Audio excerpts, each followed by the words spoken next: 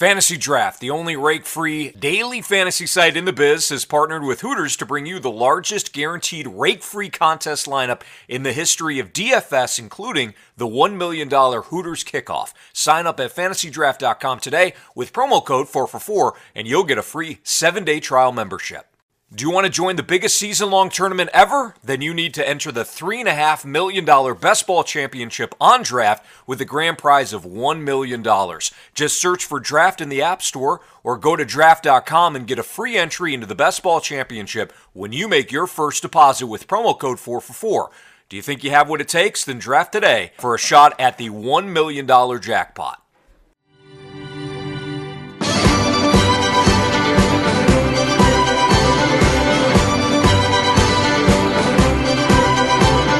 Remember all the tribes through the cloudy mountainsides, and when the rivers start to tell, whatever feelings you had in your life, and when the enemy winds, and all the sounds again divine, what is this feeling in the rain?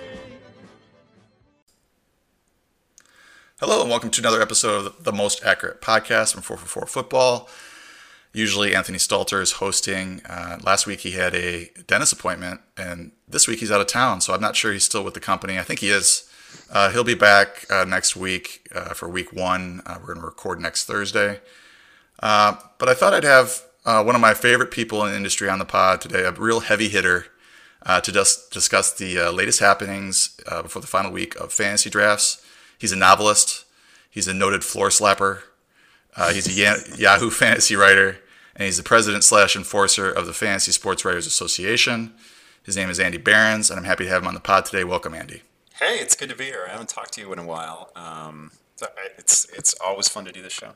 Yeah, I think I like to have you on every August, so at least we can catch up once a year if I don't make it to the FSTA Fantasy Conference. So it's nice to talk to you. I got all that information from your Twitter bio, and I hope that was a decent introduction for you. It's all currently accurate, except I was never really much of a floor slapper, especially at this point in my pickup hoops career. I'm not I only have so much energy, and I'm not out there to defend. I'm out there to get buckets, John. Also, at this age, at our age, slapping the floor is a difficult proposition. Yeah. We don't want to throw out our back on the first play. Yeah. Since it's tight end week at 444, we're going to talk tight end strategy. Tight end week. I can't believe that tight end week has rolled around again. Look at this energy. This is great. We're going to talk tight end strategy today. I just got all these Facebook memories about tight end weeks past. What good times. It's like Shark Week. It really is. Except tight ends. But we're gonna dissect Andrew Luck's retirement as well, Josh Gordon's reinstatement, Duke Johnson's ascension. We're going to talk about some late risers and fallers in ADP and how to deal with them. And we're going to run down a few of the most divisive players this year. Before we get started, I want to let the listeners know about the music that brought us in. It's a track called Song for the Soul by Keke Coutee. It's actually not on Spotify, so you're going to have to find that one elsewhere. Kishi too. That's a guy's name, Keke Coutee. He used to play in Of Montreal. He's a classically trained violinist. And I was listening to his music. Same. That's why. That's kismet. What a coincidence. Another good track by him, Can't Let It Go, Juno. You can find that one on Spotify. He's also got a great cover of This Must Be the Place, which is one of the greatest songs of all time by the Talking Heads. So check it out. You can find the Most Accurate Podcast playlist on Spotify as well. Also, for those that play DFS, there's a promotion going on right now where listeners can get 25% off 444's DFS sub. Just go to my Twitter page at 444_John and click on the link in the pinned tweet, then enter the code DFS25 when you purchase our DFS sub, and you'll get 25% off. That expires August 31st, so get on it.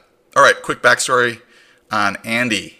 Listeners may be wondering why he's one of my favorite people in the industry. I always tell this story when he comes on, so you may have heard it before, but I need to build up the legacy of Andy Behrens. Back in 2010, when I first won the Fantasy Pros Most Accurate Expert Award, sorry for the humble brag, I quote-unquote... when I first won it, oh my gosh. Yeah, it's rough. When I dethroned Andy, actually, quote-unquote dethroned, who won it the year before in 2009. So Andy is a Most Accurate Expert Award winner. He has that on his resume as well. I went to the Fantasy Sports Trade Association conference in Vegas knowing no one. I was going there for the first time to pick up my award and didn't know anyone but Dave Kim, the Fantasy Pros founder, who I had just chatted with in email. Anyway, Dave introduced me to Andy, who has no reason at all at this point to be nice to me. He's a Bears fan. I'm a Packers fan. I just beat him in this accuracy contest, took his title away, his belt away. So he has no reason to be nice to me, but he is. Anyway, he takes me under his proverbial wing and introduces me to everyone at the conference and made my experience a lot less uncomfortable than it might have been otherwise. As a guy just starting out in the industry at that point, this meant a lot to me, and I have tried to pay it forward when new analysts and writers reach out looking for advice or podcast appearance or whatever. So long story short, I try to be like Andy Behrens, and you should too. So I hope that's a good enough introduction there for you, Andy. Hey, it's a like that. I mean, that was me. It could have been anybody. Like it's a super friendly industry, actually. For the most part, yes, I would say. With the notable exception of Matt Harmon, it is a really friendly industry. Speaking of Matt Harmon, we had him on last week. He did a fantastic job breaking down the wide receiver position, and so you have a lot to live up to with this tight end strategy. It's literally the only position he knows. He can't even name a tight end. He told me that he likes Justice Hill as a running back sleeper. So that was a lucky guess. That was one of his tidbits there. So tight end strategy this year. I'm a stud tight end advocate ever since the days of Antonio Gates in the third round PPR leagues. I used to gobble him up. Those were the days where you can get the tight end one in the third round. Everybody thought you were crazy, but I loved it. But I want one of those players from the first tier if I can get it. If I can't get them, I want Hunter Henry. And then I start to get annoyed if I don't get one of those four. Then it's like Howard, O.J. Howard, Evan Ingram, maybe Jared Cook, Vance McDonald, if he can stay healthy. If I don't get one of those guys, I start to get worried. How are you approaching the position this year? Yeah, we're actually not going to have a lot of disagreement here because I have generally felt like it's appropriate to take one of the big three tight ends by the end of the second round. I've done that fairly often. PPR is not my favorite format, but most of the drafts and auctions that I've had so far have been PPR, and I've generally gone pretty hard after. In fact, I've got one league where I have both Kelsey and Kittle in a league in which we can start two. Like, I think it's one of the greatest single positional advantages that you can have in our game this year is one of those top tier tight ends. I suppose the places where I disagree a little bit are the exact sequencing of that second tier. Mm-hmm. I like O.J. Howard a lot. I like him in theory. The problem is he's just become like America's sleeper, mm-hmm. And there's just been somebody in every draft and auction who seems to value him almost at the level of like Kittle and Ertz, and they're willing to just, I don't know, they're willing to take him earlier than I am willing to take him based on, I like it when a guy has done it over a full season. I get the Bucs offense in theory and how explosive it could be. There's a lot of mouths to feed, and maybe the wrong guy trying to feed them. So I don't have any O.J. Howard shares yet, which could certainly burn me. But he's been that one guy from the second tier that I can't get. I fully agree with you on Henry. I think Henry is set up for a big year and a big red zone year. I think that's a pretty fun offense that maybe doesn't get buzzed about enough because nobody's super enthusiastic about Rivers. Perhaps I have no idea, but I think Hunter Henry's a great value. I'm big on Jared Cook, which is strange for me because I have a long history of not being as bullish on Jared Cook, especially early in his career when everyone was expecting him to pop and he just sort of never did. He was like a sleeper for 3 or 4 years in a row. But love everything I've heard about that situation. Like it's also one of those deals where if you just sort of add up all the targets that went to tight ends in New Orleans last year, you're right around 100. And if we figure almost all of that goes to Cook, and maybe a little more because he's a competent receiver, I don't know. I think that guy's set up for a great year. Like, it's not going to surprise me a bit if Jared Cook finishes with 900 yards and 7 or 8 touchdowns, and that is surely a top 5 tight end season. Yeah, I'm with you on Hunter Henry. He's my number 4 tight end, and I got him in the 5th round of my FFPC main event draft, which late 5th round, which my co-owner and I were dancing around in our proverbial living rooms, or I guess our respective living rooms.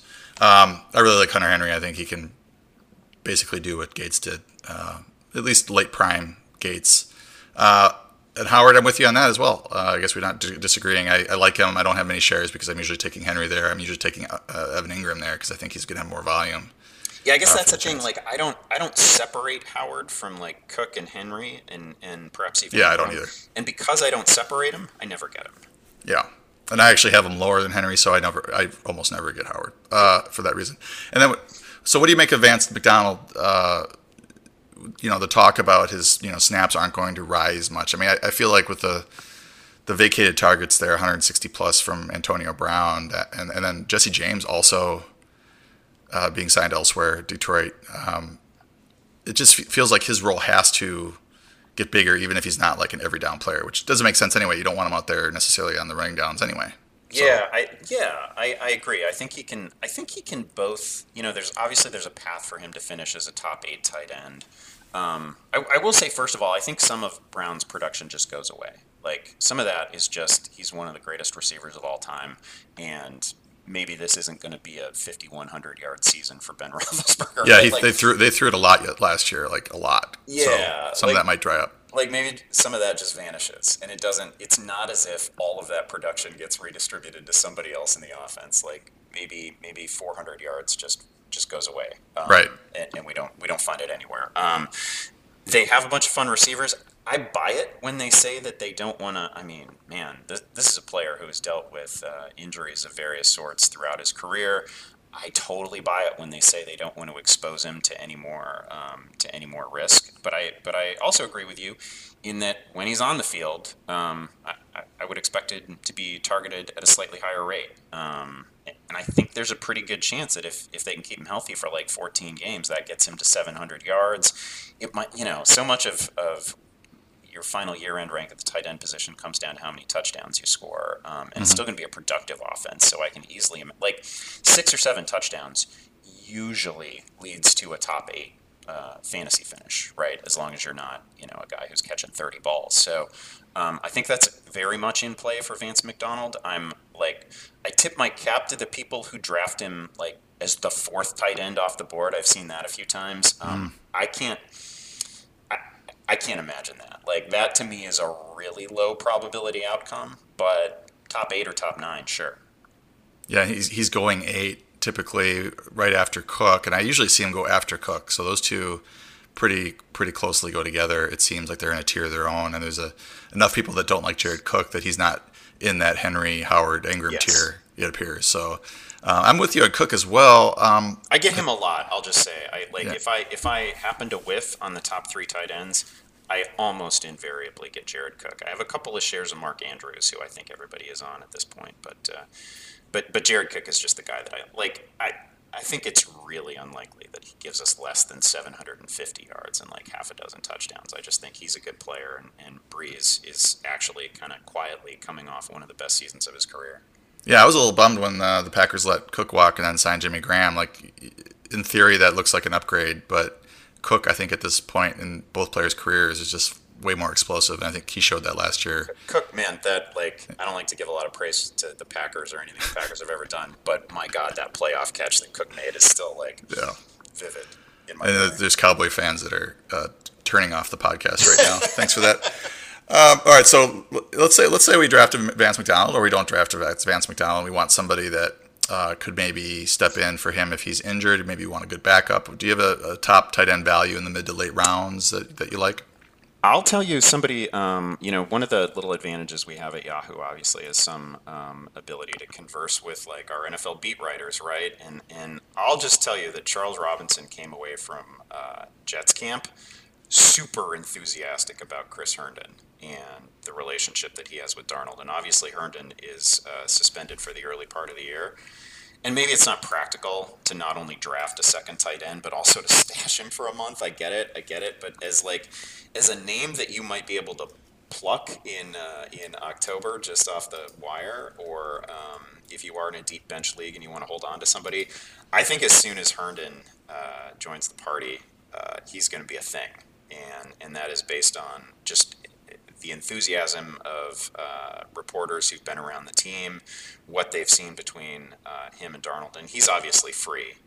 and understandably so, again, because he's not going to be around in September. Yeah, and I would argue that it's okay to take two tight ends. If the second tight end serves a purpose, you don't have to just do a onesie in a onesie position just to be cool. Yeah. I like to take a second tight end if they have upside, or if they're, in this case, if you have a Vance McDonald, maybe you're using a 7th, 8th rounder on him.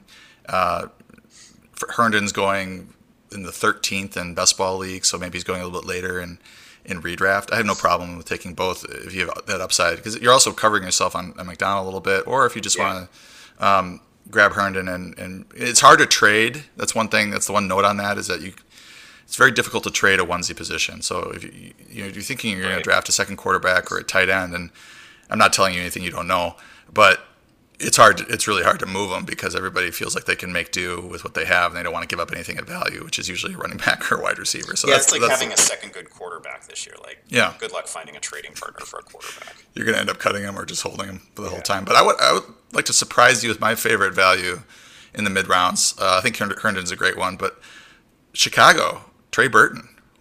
Why is everybody totally off of Trey Burton? He's going a lot later than I thought he would. He was the number 8 tight end last year, but if you look at the games with your quarterback, Mitch Trubisky, he was on pace to finish as the number 6 tight end in the 14 games that Trubisky was active and played. He played at a 57 catch, 618 yards, 7 touchdown pace in those games. As a Chicago fan, how do you feel about Trey Burton? Yeah, this is funny that you bring him up, because this is exactly what I was talking about earlier. Where if you're just a tight end who can finish with like 6 to 8 touchdowns, it's going to be, in all likelihood, like a top 8 positional finish. And that, sure enough, in a minefield season for tight ends, that's what he did last year.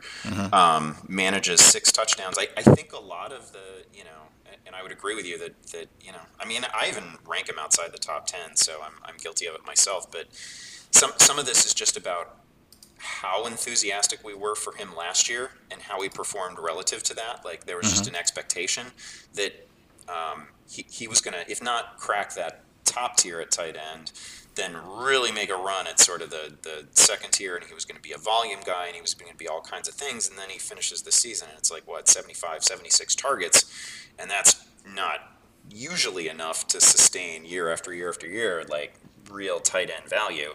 And it was well behind the guy, obviously Kittle, Ertz, Kelsey, they're all over 130 targets.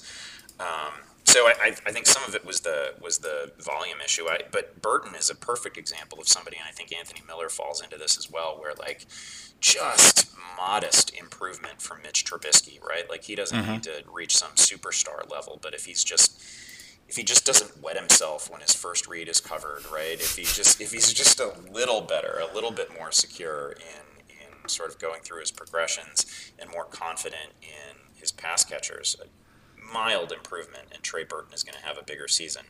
Wouldn't shock me at all if he outscores Vance McDonald, who everybody's on.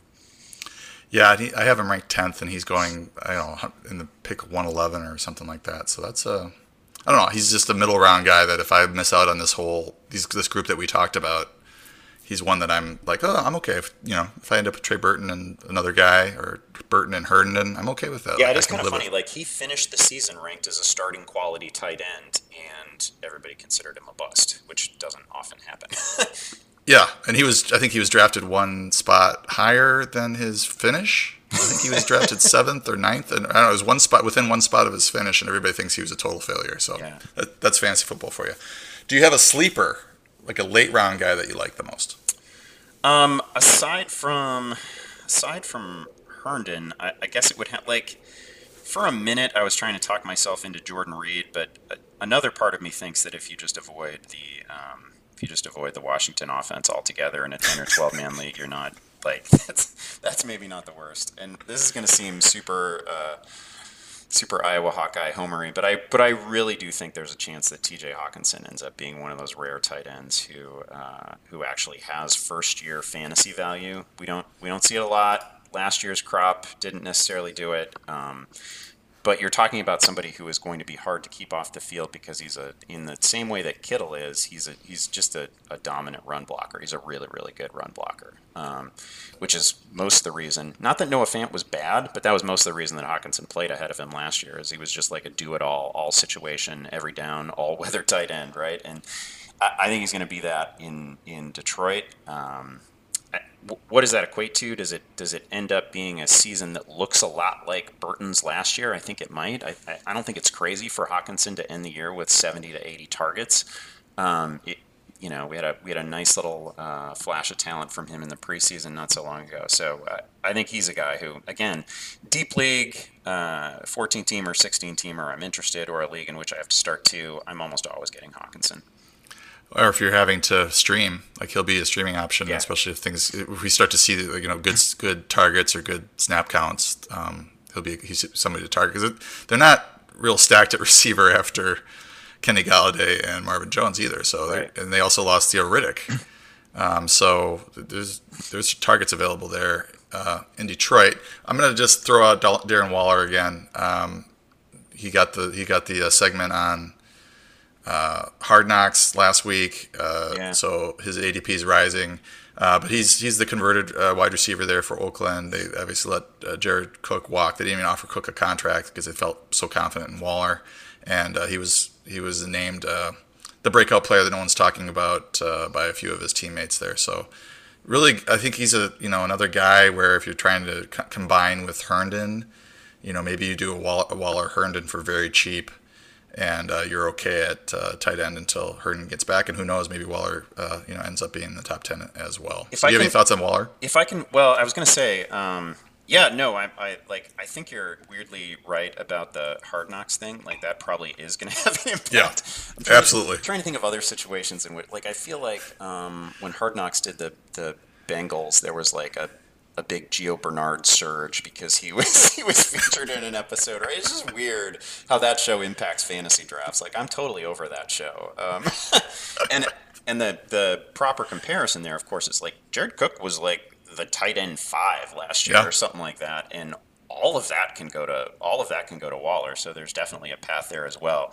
If I were, that's been one of those situations where there's enough tight ends on the board that I don't end up having Waller inside my top 16 or anything like that, but that's just kind of a numbers game. A whole bunch of guys are going to get hurt, and he's probably going to work his way in there. And plus, you have Antonio Brown there now. It's poaching some targets that might have otherwise gone to Cook last year. But I think that's a good call. There's one other name that I wanted to throw out that would just purely be really deep leagues, but maybe that's the kind of listener who joins this podcast, right? Like we have a few. Yeah. Like if I'm in a 16 teamer, I have one of those coming up. I just want to point out that Max Williams has seen almost every snap for Arizona, and that's like a name we cared about a handful of years ago when he was coming out of Minnesota, and then he never did a thing.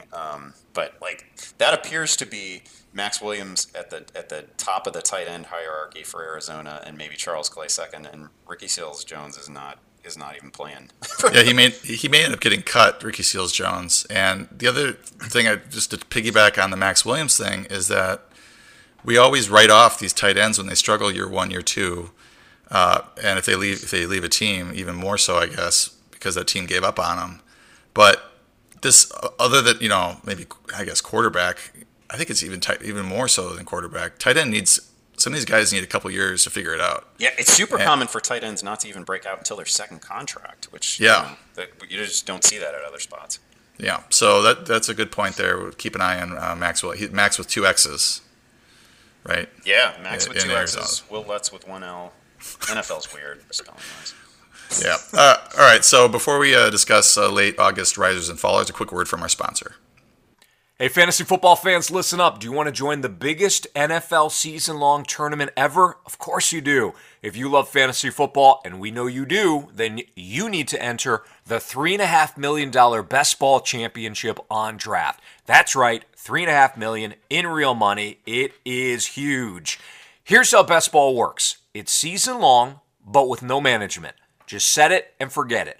Once you're done drafting, that's it. No trades, no waiver wire. You don't even have to set your lineup. Your best players get automatically started, and you'll get the best score every week, guaranteed. No salary caps.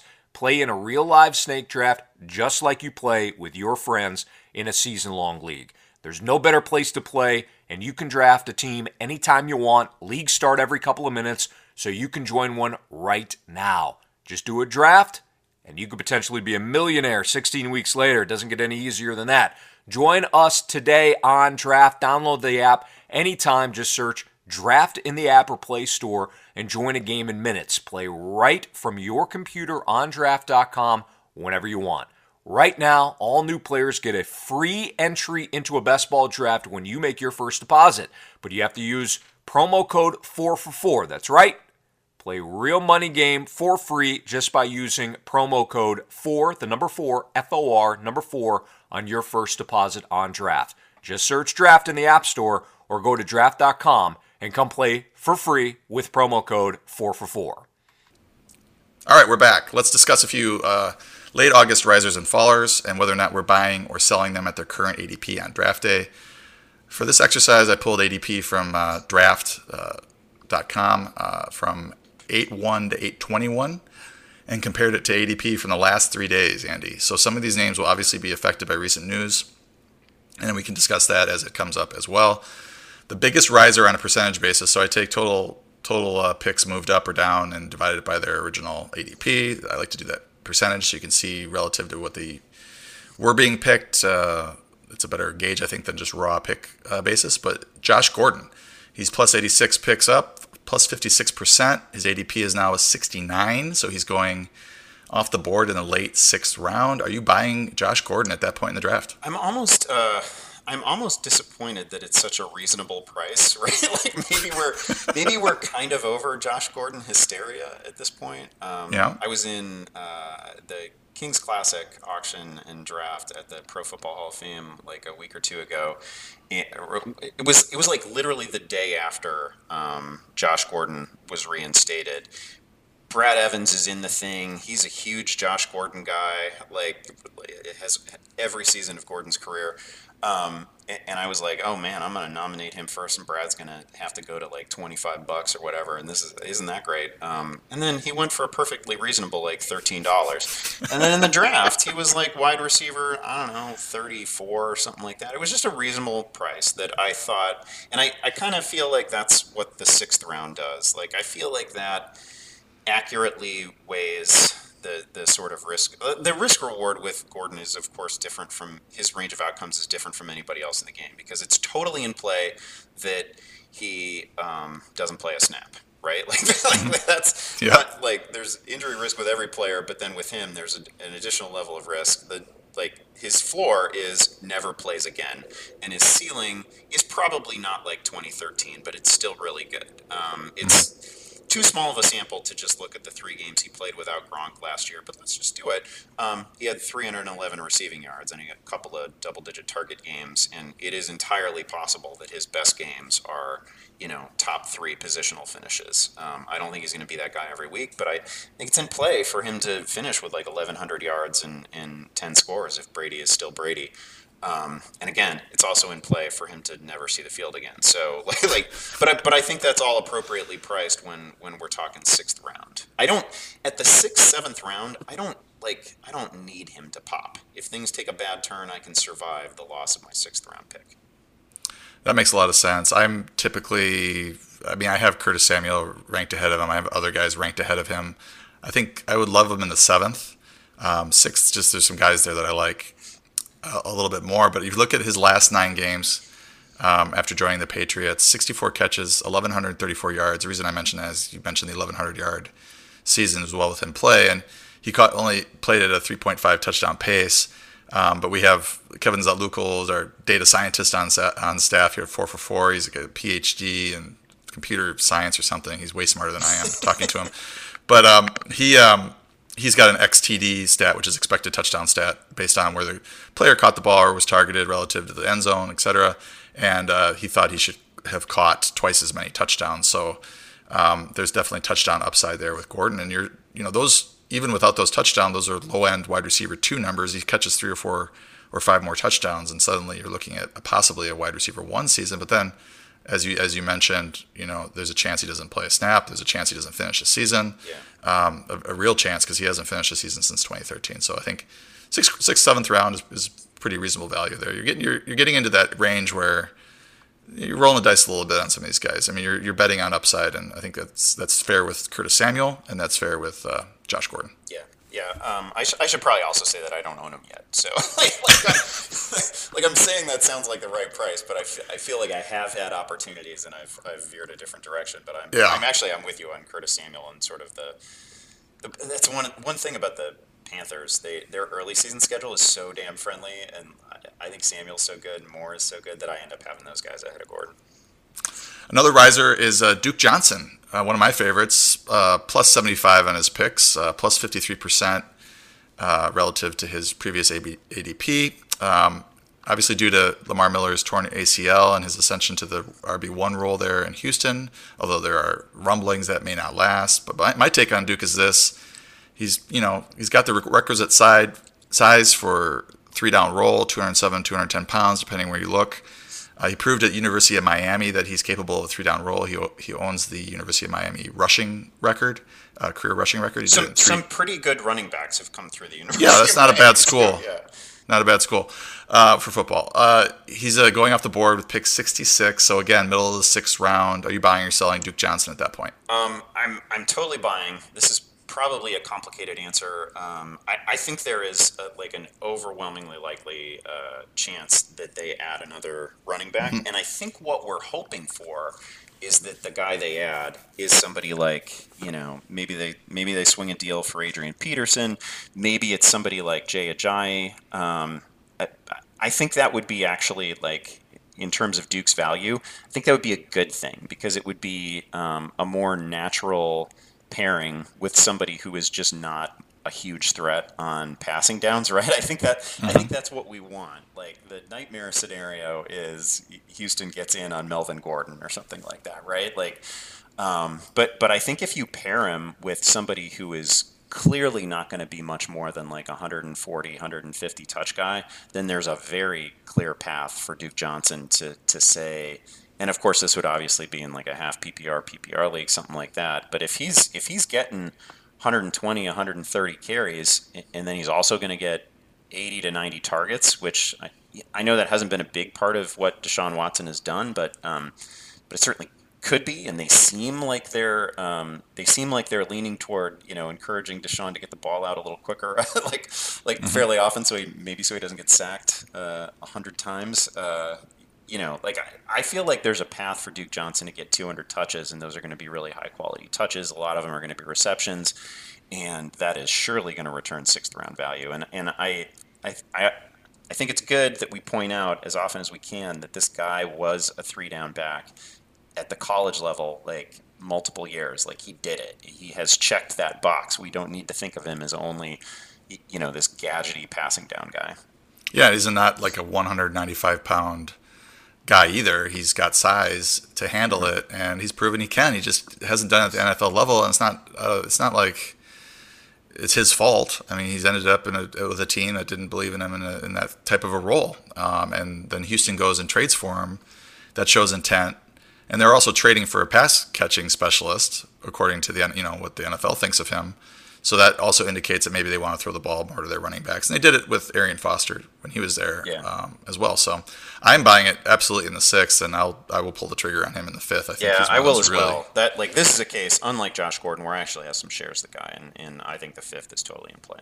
Yeah, I think I took him in my last 3 draft best balls in the early 5th round, so I'm on board. And I agree with you about who they get. I think they're looking back to when the KC signed Carlos Hyde, and I looked at that as a boost for Damien Williams because they probably weren't going to take use an early day, first day, second day pick on a running back in the draft, and they didn't, and it ends up, because I just kind of thought Hyde was washed, and now he might get cut, and Damien Williams is looking good. But we're going to talk about Damien Williams later, just as a little tease. Nick Chubb is a first rounder. His ADP is now 11. It's up 5 picks since the Duke Johnson trade, plus 33%. Are you buying or selling Nick Chubb as a first round running back? I'm totally buying. I think it is in play that Nick Chubb wins the rushing title. I think that is 100% in play. Maybe that's, I don't know. Zeke has basically been the per game rushing leader every season since he came into the league. So maybe that's outlandish. But there's just nothing that scares me behind Nick Chubb. I thought the Duke Johnson deal was a big endorsement. I understand that he's not it's not like he's running behind a top 5 NFL offensive line or anything like that, but he such a wow player last year, such a fun player, and I just think it's going to be such a great offense. It's not going to surprise me at all if Nick Chubb scores 12 touchdowns this season and rushes for 1,300 plus yards. And whatever we get out of him as a receiver is going to be a bonus. I'm supposed to be worried about Kareem Hunt, but if you start making plans 2 months, 10 weeks in advance, whatever, in the NFL, I don't know. I'm sorry. I just can't think that way. I've got 2 months of matchups to win before I have to even think about Kareem Hunt. And if Chubb is as good as I think he's going to be when Hunt comes back, Chubb is going to be so entrenched as an 18 to 25 touch per week guy that I'm not that worried about it.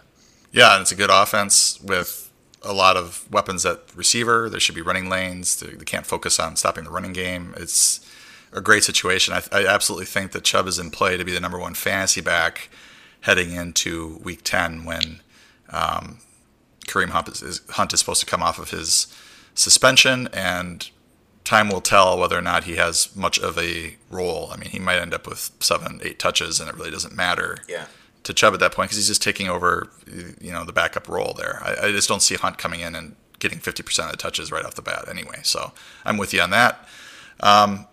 Tony Pollard. He's now going with pick 112, early 10th round. Looks like he would be the starter if Ezekiel Elliott were to hold out any regular season games. He's up 55 picks, so 4 or 5 rounds in ADP. He split time in Memphis last year with Darrell Henderson and Patrick Taylor Jr. He only had 139 carries in 3 seasons at Memphis, 104 career catches, so he was more of a weapon in the passing game. But Dallas seems to love him as the starter there if Zeke holds out. I'm sure there's a little bit of posturing going on there as well. What do you think of Tony Pollard in the early 10th round, maybe even getting into the 9th round? Yeah, he's obviously looked good. He's had huge running lanes in the preseason, so it's almost difficult to evaluate. And it was everybody who was at Memphis last year averaged 7 yards per carry. So obviously all of his college film looks really good, and he was a volume pass catcher there. This has been one of those cases where I think I have 1 share of Tony Pollard, and it's because he fell beyond the 10th round. For the most part, I've been letting him go to whoever gets Zeke. He's a guy who has no standalone value when Zeke comes back, and it's obviously the Zeke situation could be its own podcast. But it has felt like a situation where the player wants to be with the team, and ultimately the team clearly wants Zeke back. So I just have a difficult time imagining it dragging beyond maybe a week or two. I will think it's really strange if the Cowboys sign the guy who held out before they sign the quarterback and the receiver who have been in camp. I think that sends just a brutal message. That is just not the way to run your business. But Zeke is enormously important to that team. He is 1,000 times better, I would say, than Tony Pollard, and I think Pollard's value just absolutely vanishes as soon as Zeke comes back. And so it's the 10th round, it's fine, but and maybe it helps me win week 1, I don't know, but I know I'm gonna drop him as soon as Zeke comes back. So I have not been terribly invested. Okay. I wonder about his role, with Zeke back. Maybe they don't run Zeke quite as much if they really love Pollard. I'm not 100% sure that his value completely dries up, but Zeke has always been a 25 touch guy, so it's tough to find carries for somebody else, touches for somebody else, but he could make some waves in the passing game. Yeah, strangely, they didn't find those 20 touches per game for Tavon Austin, right? Yeah. Yeah, I remember they were going to get him 20 touches a game. That was hilarious.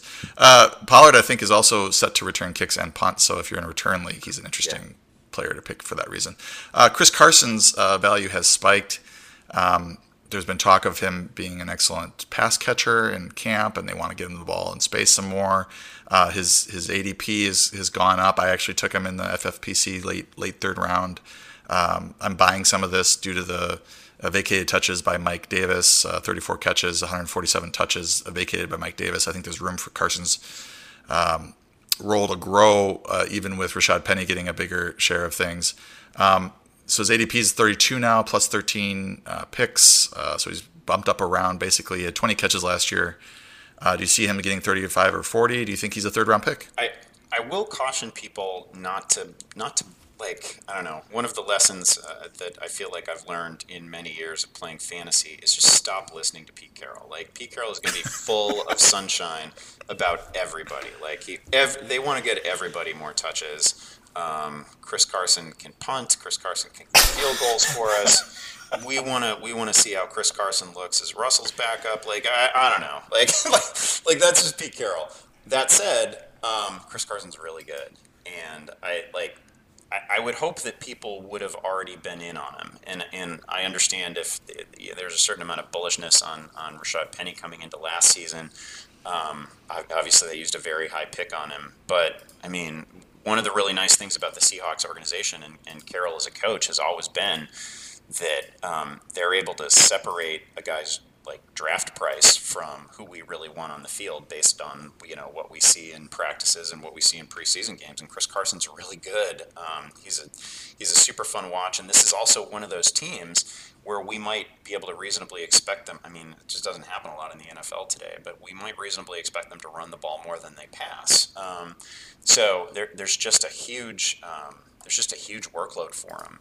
He was a 1,000-yard back last year and really looked the part. Again, I think this is somebody whose tape looks better than the numbers. So yeah, I've been in on Chris Carson as a plausible late third rounder. So I'm not veering away from that. In fact, if somebody wanted to take him at the very end of the second round, I wouldn't think that's a crazy reach. Okay, good. Well, that makes me feel better about my FFPC pick. I think part of his ascension too is just these third round receivers are all banged up, or there's some serious question marks about them. Amari Cooper, Stephon Diggs, Adam Thielen. The running game there in Minnesota seems to be the priority as opposed to the passing game. T.Y. Hilton, obviously, we'll talk about that situation a little bit later. His ADP is dropping, so somebody's eventually going to have to get up into those picks, and I think that's part of what's boosting his stock, along with the good buzz. I think that's kind of a twofold thing going on there. Emmanuel Sanders. Wow. Achilles tear. I was, cautiously optimistically drafting him in the 12th, 13th round early on, just thinking, yeah, he can make it back. And then I saw some bad stuff about the Achilles tear recovery, and I kind of got off him for a while. And then then all of a sudden he's taking part in 11 on 11 drills, 7v7 drills in practice, and it looks like he's going to be playing week 1. He actually played in the preseason, which is fairly shocking. Now he's going with pick 107, so he's a late 9th rounder. He actually went in the late 6th round in my FFPC draft, which I was shocked by, but I hadn't seen him gone that early at that point. Late 9th rounder, maybe let's talk 8th round as well. When would you pull the trigger on Emmanuel Sanders? Yeah, I feel like sometimes it's okay to really root for a guy personally and not have any shares in fantasy, and that's where I'm at on Emmanuel Sanders. Not only is he playing in the preseason, he had a highlight play in the preseason, looked really good. I've got a couple of different factors here. We have, a number of mouths to feed in that passing game. A couple of second-year receivers who are really good in Sutton and Hamilton. We've got Joe Flacco at quarterback. Not that they had a great quarterback situation last year either, but Flacco at quarterback doesn't necessarily thrill me. And then, he's been almost entirely off my board because of the Achilles injury and because of the nature of recovery from that and what it tends to do across all sports to anyone's explosiveness. There's just enough factors here where I haven't been able to talk myself into it at any price so far. That said, I have a good fantasy history with Emmanuel Sanders, and I would, just general rule. I always root for guys coming back from potentially catastrophic injuries like this. So I hope he's really successful. But if he's a huge fantasy success story, it's going to be on somebody else's roster. Gotcha. I'm okay with him 8th round, 9th round. Depends on what's going on with the draft. I'm usually looking at my quarterback in the 10th, but there might be a 9th rounder there, Wentz or Kyler Murray or somebody along those lines, maybe a Cam Newton in the 9th, and then I'm not able to take Sanders where I want to take him. But over the last 2 seasons, he played at a 78 catch, 949 yard, 4 touchdown pace. Now he's got Joe Elite Flacco. I think he actually changed his middle name to Elite Flacco, throwing the end of the ball. So it should be. I hope he's got a secret tattoo across his back or something. That'd be awesome. It says Elite in Old English script. That's when I knew that I needed to be suspicious of Donald Trump, is when he had a video saying, yes, I think that Joe Flacco's elite because he won a Super Bowl.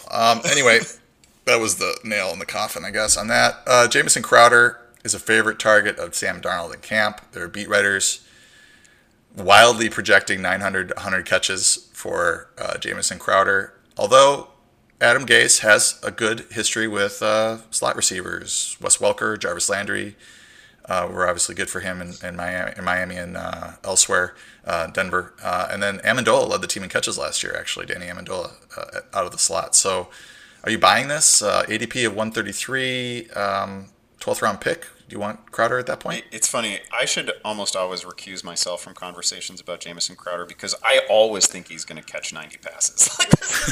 This isn't the first time that I thought he's going to catch 90 passes. I think 2 years ago I was calling him a dark horse to lead the league in receptions, and he's always had some sort of preseason thing that holds him back early in the year. He's looked great, and I totally buy the connection between him and Darnold. I think there's a good chance that Sam Darnold makes that. I don't know, maybe not like a Wentz Goff style leap because they had unique situations when they were rookies and when they were second year players. But I think there's a real chance that Darnold makes a leap into like that top 15, top 16 fantasy value sort of area. It wouldn't shock me if he throws for 4,000 yards, and it wouldn't shock me if Jamison Crowder has 80 or 90 catches. I think he's a really good player who's unfortunately never been right at the early part of recent seasons, and he's always one of these guys where you can just play the arbitrary endpoint game and say, aha, if we just take week 7 to week 15 and extrapolate that, all of a sudden he's at 110 catches or whatever. He's never held together for a full season, and he's never had the right quarterback situation, but I'm going to go down with this ship. I think at some point in Jamison Crowder's career, he's a 90 catch guy. It's not going to shock me if it's this year. I have a ton of shares of him. That is an interesting comment about Darnold, and I wanted to bring up a study that I did, or I look at the progress of sophomore quarterbacks, and there's basically, as a rookie quarterback, there's two types. You fall into two camps. You either average over 17 points per game, or you average under 14.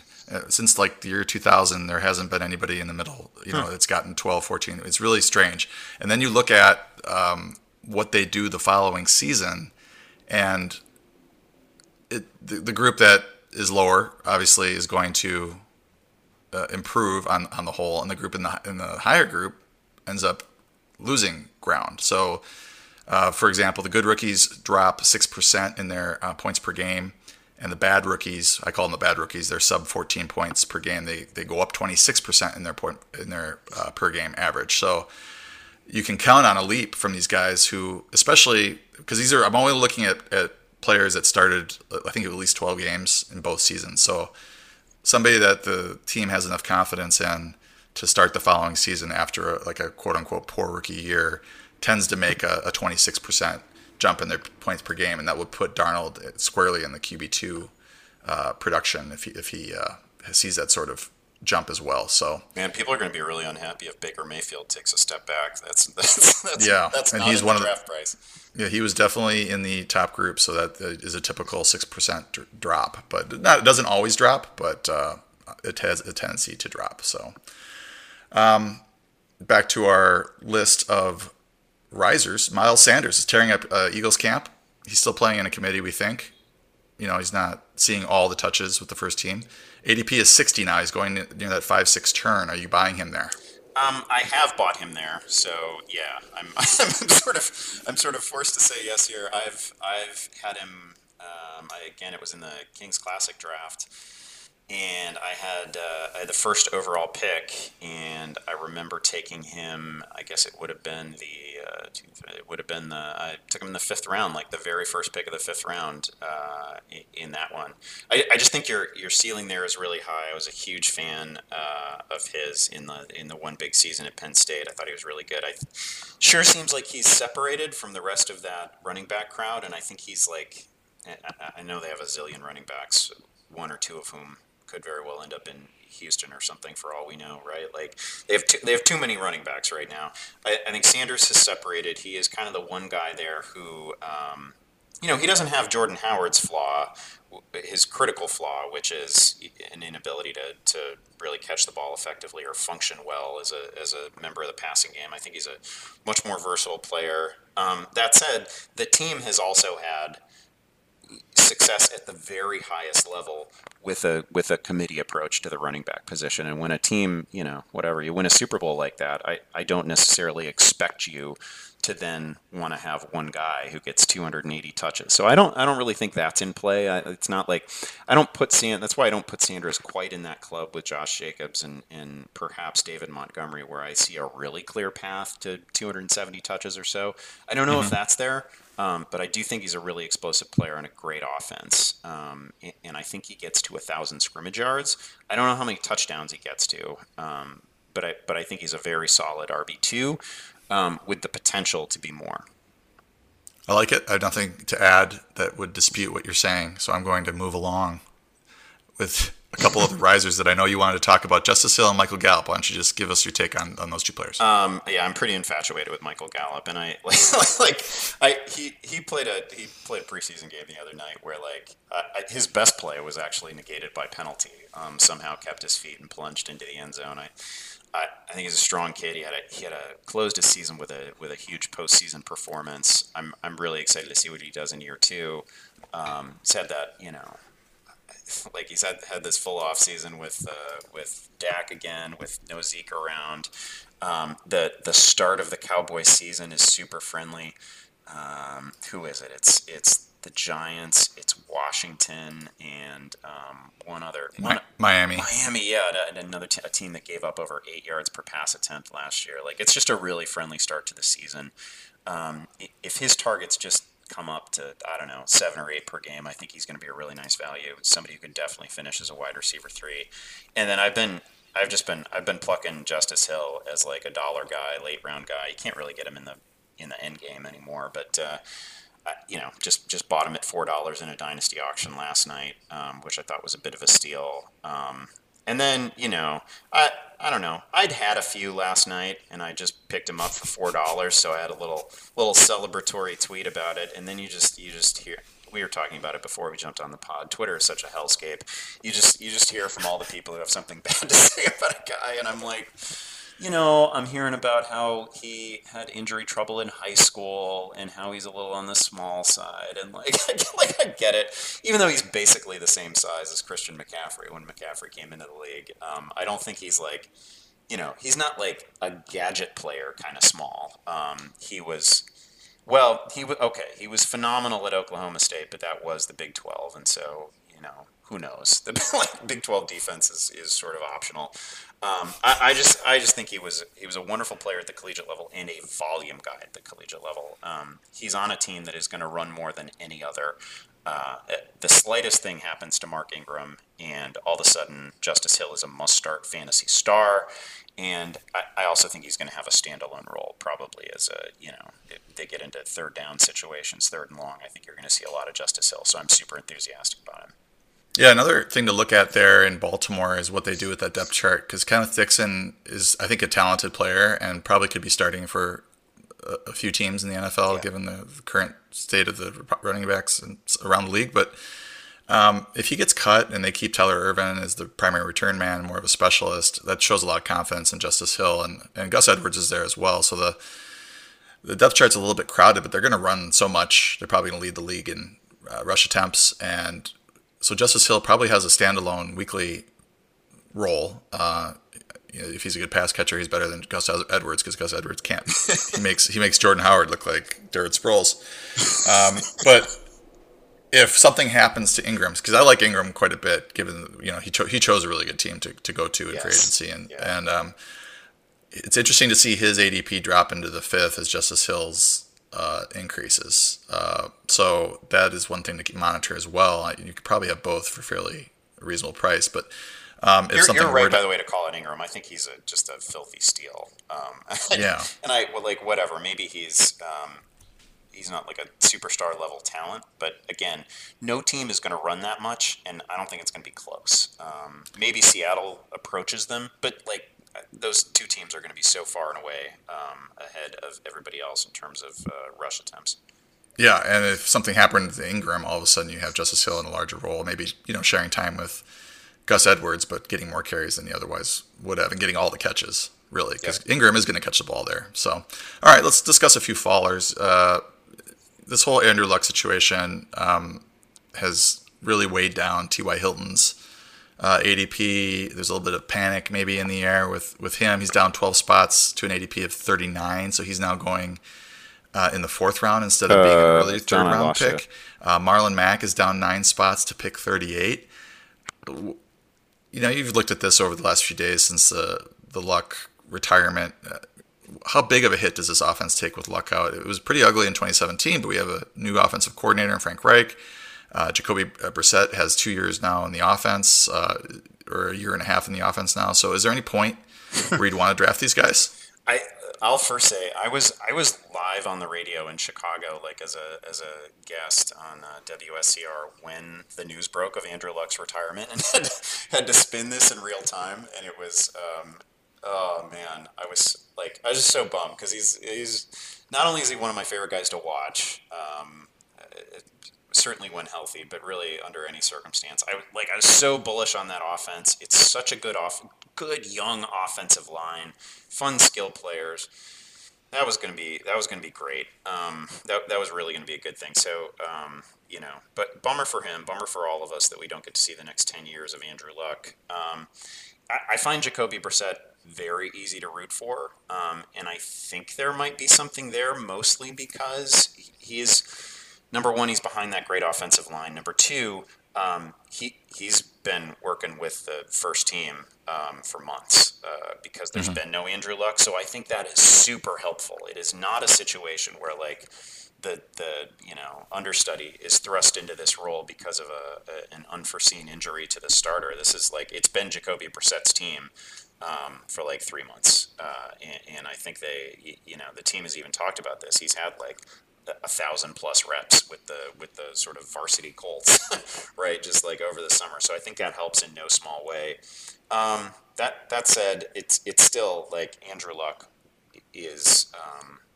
was one of the great talents in the game when healthy, and so there's a natural drop off to Jacoby Brissett, who I think is kind of a low end starting quality quarterback who has some traits you like, but it's just he's not going to be as inventive as Luck. He's not he's just not as uncommonly gifted as Luck. So I think it hammers T.Y. Hilton. Yeah, I think he goes from on my board he was somewhere in the wide receiver 12 range, and he's fallen to about the wide receiver 27, 28 range. And when I've had the opportunity to take him at the place that I rank him, I don't.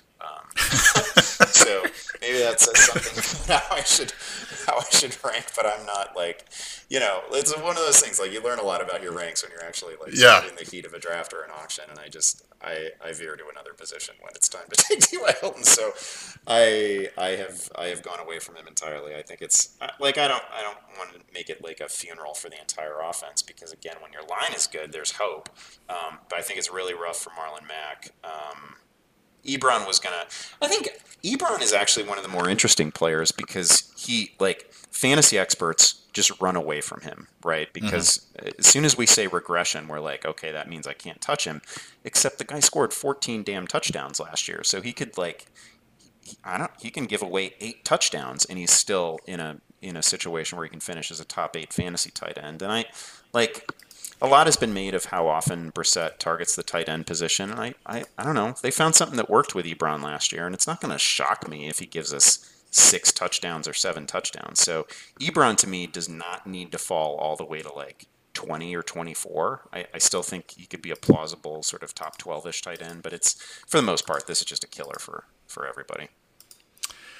Just a couple notes on Hilton. He had averaged 3.6 catches for 60 yards, 0.25 touchdowns on 6.8 targets per game in the 16 games in 2017. I should note that Scott Tolzien actually started week 1 that year, so not really fair to Jacoby Brissett. But Hilton finished, I think, wide receiver 25 or in that range, so maybe a high-end wide receiver 3 that year. There's, as you mentioned, having the whole off season, knowing the offense, playing for an offensive coordinator with a good creative offensive mind that's probably going to get the most out of his team. Those are all pluses.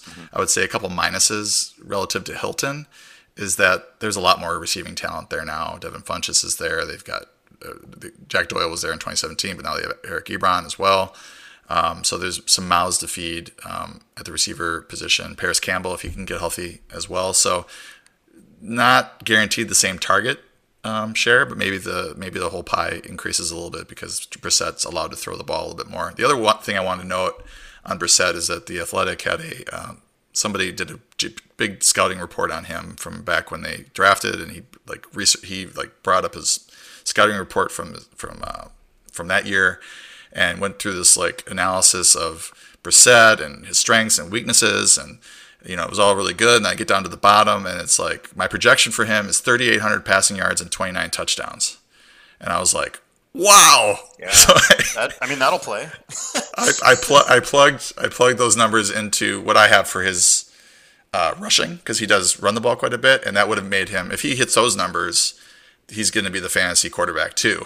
So that is maybe why sometimes beat writers shouldn't be doing projections, but maybe I'm wrong. Maybe he's a top 10, top 5 quarterback. We'll see if he's able to throw for that sort of volume and throw 29 touchdowns. You're looking at a steal in the 15th round where he's going right now. Melvin Gordon situation. I'm completely off of Gordon. Just to give you my take first, I feel like he and the team are so far apart on the money. There's everything's negative between the two teams and the news surrounding it. Maybe there's one little positive nugget here and there, but it just seems really negative. It seems like he's going to come back midseason and get his year of service and do as little as possible. He's still going in the late 4th round. Are you buying Melvin Gordon at the 4-5 turn? No. I think what you describe is the most likely scenario. This is different from the Zeke situation in that I'm not sure Melvin cares about being there. It feels like Zeke recognizes that Dallas is the best place for him, both in terms of personal brand and on-field success, and the team recognizes that Zeke is really good, and they just need to come to a number. And that it seems more complicated with Melvin, right? Not only does that team have 2 running backs that they think highly of and have performed very well, right? Eckler's great. Justin Jackson could be a thing. I also don't think that Melvin. I'm not sure Melvin recognizes this. He's not quite at Zeke's level, right? I think Zeke is one of those guys who is just rare talent, and we can say running backs don't matter, but that's only true until they're as good as Zeke and Saquon and a handful of other guys. And I don't think Gordon is quite in that club. So I think nothing happens until Zeke is signed, because to me that sets an outer limit on what Gordon can possibly hope to get. He's just not gonna. He should not get what Zeke gets. Will not get what Zeke gets. So I don't think anything happens before then, and I don't think either side is motivated. I think, as you say, just reading tea leaves, it sure feels like Gordon obviously has to get the year of service in, but he's willing to wait out half the season to do it. The winning scenario here is a deal to Tampa Bay or a deal to Houston or something like that. That's the thing that saves Gordon's fantasy value, and I don't know that the team wants to do that for him at this point. Yeah, and the team, not only will the team have to be willing to trade him, but the team that gets him has to be willing to pay him. Has to be willing to pay him and give up an early pick, right? Yeah. I don't know. So you're giving up 2 assets, money and the pick. So yeah, I'm just off this. I do like Eckler in the 6th, 7th round. Justin Jackson, I've got a few shares of him as well, just on the off chance that he ends up leading. I think Eckler is going to be the guy in that backfield. I do as well. Okay. Dante Pettis. His breakout campaign is off to a rocky start. And I don't know if it's all factual. Kyle Shanahan has admitted that he's hard on receivers.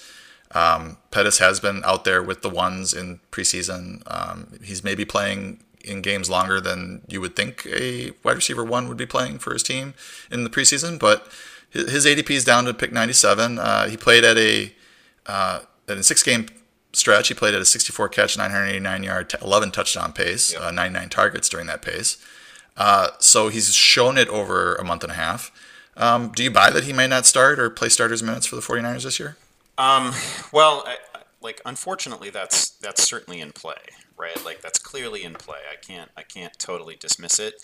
I really liked this guy's rookie season, and he's not necessarily one of those players that does it with like blinding speed, and it's not like he's 6'5" or anything like that, but he's just a really fun watch off the line of scrimmage, and he his balance, the way that he's able to separate and shake pretty good corners like off the snap of the football was pretty unusual, and he really I just felt like he showed a ton in the final month and a half or so last year.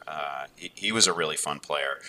That said, I also Deebo Samuel's had some moments. I think Jalen Hurd's NFL career could be really fun. I don't know that it's going to amount to much in year one, but I think he's a super interesting talent with a crazy playing history, right? Like he was a dominant running back who then became a near dominant receiver, and looks like he's sure going to make it as a sort of red zone target for that team. So they have a bunch of guys who I think are really interesting. I think if you can get Dante Pettis around pick 100, you're not gonna think twice if you have to cut a guy that you took in the 9th round. Like that is going to happen. Like you're gonna cut 6 guys that you draft. There's so little risk there, and I still think the potential for Pettis, assuming that Garoppolo gets his legs under him and this offense is everything that we think it can be, I still think the upside for Pettis is 1,100 yards and 6-7 touchdowns.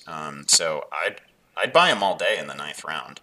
I really like him. He's a guy that I have some shares of in dynasty leagues that I'm pretty enthusiastic about going forward. I hope a lot of this stuff is motivational, and I do think that he faces serious threats from young competition, but I really like his potential. So to circle back to Emmanuel Sanders, you have to choose between the two. You're taking Pettis over Sanders. I'm taking Pettis all day, and some of that is just, man, an Achilles is so hard to come back from, and there's just a couple of injuries, like a patellar tendon injury and an Achilles injury. I'm kind of I'm rooting for you, buddy, but I'll maybe I'll see you in 2 years if you make it back. I'm rooting for you, buddy. I love it. Okay, another player who's down, but maybe not out.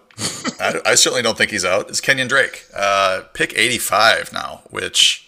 Give me that all day long. I love him at that point in the draft. I will take him as early as the 6th round if I need a running back, because he's out of the walking boot now, so we don't have that fear. I think he's going to be out there week 1. I think worst, and tell me if I'm crazy, but I think worst case scenario, he's splitting time with Kalen Ballage, and on a team that is going to have to throw the ball more than they want to. He's a better pass catcher than Ballage. Yeah. Playing for the New England offensive coordinator from last year, James White had so many catches over the last whatever years. There, I just think PPR, especially half PPR, he's basically in the same situation he was last year. He was RB14 last year, splitting time with Frank Gore. I think he's a better runner than Kalen Ballage. I think Ballage looks great in the preseason when nobody can try to tackle him in camp. Yeah. But I've read enough threads to know that he does not break tackles and create yards on his own.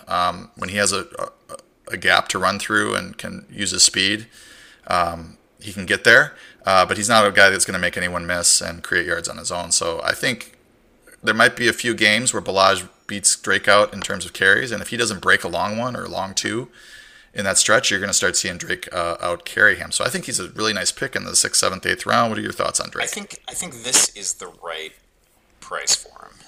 If you can get him round 7, round 8. I mean, it's going to be a poor offense. The line has looked perhaps disastrous in the preseason. There's plenty to worry about. He had 9 touchdowns last year. I don't know that I see that. He's going to be one of those guys fighting to score this team's 1 offensive touchdown each week. That's kind of how I look at Miami. But he did have 1,000 scrimmage yards last year, and I think that's in play. So 1,000 scrimmage yards and 5 or 6 touchdowns is going to be an RB2, and it makes this the right price for him. I think actually like this backfield looks kind of settled to me, and it does look like it's going to be a tandem situation. It's going to be the two of them, and Balaj is going to get more work than anybody in the fantasy community other than Matt Berry wants him to get, right? like I'm over Balaj. I don't know. I've seen enough. I don't need to see more. But I agree with you. Like Drake, if he stays healthy for a full season, he's never missed a game, so I don't see why he wouldn't. Is going to catch another 50 passes. I think that is, is he going to get a lot more than he got? I think it was 53 last year. Wouldn't shock me if he finished with 60. That's going to be a really good PPR year. Yeah. Do you think there's a path to 12 to 14 carries plus 4 or 5 catches a game? Boy, or is that really stretch? That's going to surprise me because I don't think ultimately it's going to be some high volume rush game. I think they clearly want Balaj involved. So I'm going to be very surprised if there are very many games where he sees 20 touches. But if he's getting 15, 16 a week, I think that's fine at the price you're paying. Yeah, especially for this point in the draft. So I like him at that range, and if he keeps falling, that's absolutely fantastic. I'll take him all day. Keke Coutee back at practice, although Bill O'Brien was weirdly pessimistic that he wasn't going to be able to play. What the hell is this? Like, he comes back to practice, and we have like a week and a half before week 1, and Bill O'Brien's like, no, not going to play. No. So I don't know what's going on there. I guess he was pretty limited in practice, so maybe this is like working on the sprain and trying to figure it out. But anyway, he's going pick 130 now. He's down 22 picks. His ADP has dropped 2 rounds. Really, when he's out there, he is battling with DeAndre Hopkins in terms of targets. Like, it's not clear who's the number one target there. Obviously, DeAndre Hopkins is the number one receiver there, but Coutee gets a lot of targets. And Hopkins' numbers actually go down a little bit when Coutee plays, so that's an interesting dynamic to keep an eye on. But at this point in the draft, it seems like you got to pull the trigger on him in the 11th. What do you think? Yeah, had he been healthy coming into this season, and this is another situation. He's like my future Jamison Crowder because like before he'd even been drafted, I was on Keke Island. I was like ready for some team to take him, and I like loved his collegiate resume, loved his college tape. Really liked the player. He's another guy who's great in the postseason last year. In their loss, I think he's a really talented player, and if he were healthy coming into the year, I think I probably would have had him right around wide receiver 35, 36, which would make me maybe a big outlier among fantasy writers. I'm not sure, but I'm super enthusiastic about this guy. But now we have to factor in, possibility that not only does he miss week 1, but now we have these short-range Duke Johnson targets to worry about, and how exactly are they going to deploy Duke? Are we ever going to see Duke as lining up in the slot? Like there's layers of worry here. It also does seem like Will Fuller is still feeling the effects of an injury, so maybe that was going to mean more targets for Keke. Like generally speaking,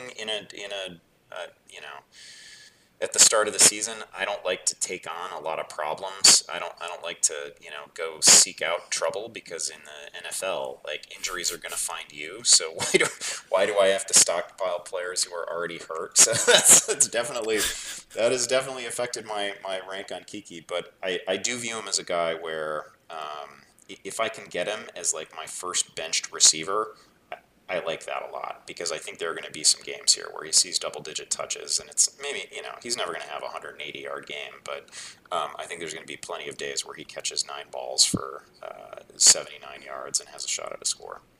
Yeah, he's a perfect guy for the PPR, which neither one of us really like, but, catching a lot of passes for lower yardage. And in the 11th round, you can get him as your 4th or 5th receiver and may not need him until week 4 or 5 when the bye starts. So that's a value pick, I think. Christian Kirk, he's dropped about a round in ADP due to some concerns about his playing time with the starters in the preseason game. So I know, and they also added Michael Crabtree, which I thought was sort of an odd signing. Number one, Michael Crabtree was still on the street, and number 2, this is a pretty young and up and coming receiving core. Why do you need Michael Crabtree? I understand there's some connections there with the air raid offense, and maybe they were not as happy with all their receivers as they sort of let on. I mean, they brought in Crabtree for a workout and then let him walk and then brought him back. So he's going. Kirk's going in the mid-7th round. He was on pace for low end wide receiver 3 numbers in 12 games playing with Josh Rosen. 57 catches, 787 yards, 4 touchdowns. So that to me is, you're getting him now basically at his floor, what he produced with Josh Rosen. So this to me looks like a good deal, but there are some weird things going on with the depth chart. What do you make of Christian Kirk in the 7th round? Yeah, mid 7th round is a total no risk pick for somebody who could obviously finish as a wide receiver too. Like I'm a big Kyler Murray believer. I think this offense is going to be really fun. That last preseason game they played was great. I will say there's a lot of receivers who are doing good things for that team. Keyshawn Johnson has had some wow moments he had a back shoulder play with Murray in the most recent preseason game that was just terrific, and he's obviously been about as high buzz as it gets throughout camp and in the preseason. They love him, so I do think this is there's competition there, no question, but Kirk is a big talent who, as you said, was good enough with Josh Rosen in a far less interesting offense. This is going to be for better or worse, they're going to be like 4 or 5 receivers on the field all the time in Arizona. And we think they're going to play pretty fast, and we think the ball is going to come out quick. And that just all sort of suits Christian Kirk. I think he's going to catch 80 passes, and I don't know what the yardage is going to be, but at this price, if I can get him in the 7th round, I have not yet seen him fall to the 7th round, and maybe that's because I keep drafting with all these industry people who have kind of planted the flag with Christian Kirk. But I love that price.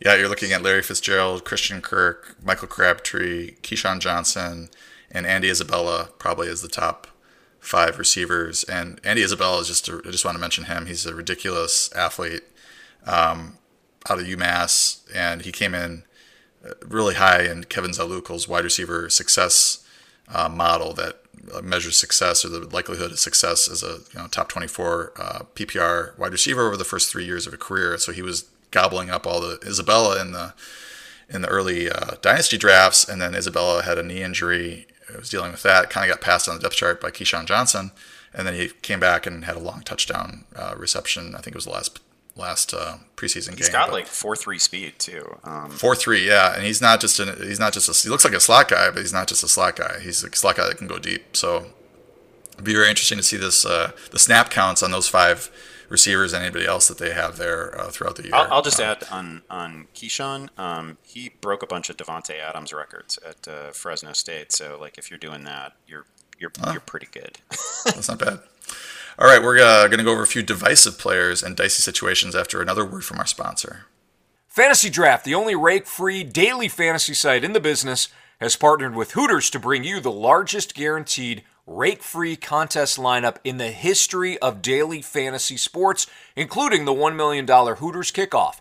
That's right, Fantasy Draft is hosting the first rake-free contest with a guaranteed prize pool of $1 million. Listen, as other fantasy sites continue to raise rake, prize pools are being squeezed, making it hard for players just like you to win. Whether you call it rake, commission, or management fee, the days of paying 10, 12, or even 15% or more of your entry fees to fantasy companies are over. No longer will you lose 30% of your bankroll to the house. Only on Fantasy Draft are 100% of entry fees paid out to contest winners 100% of the time.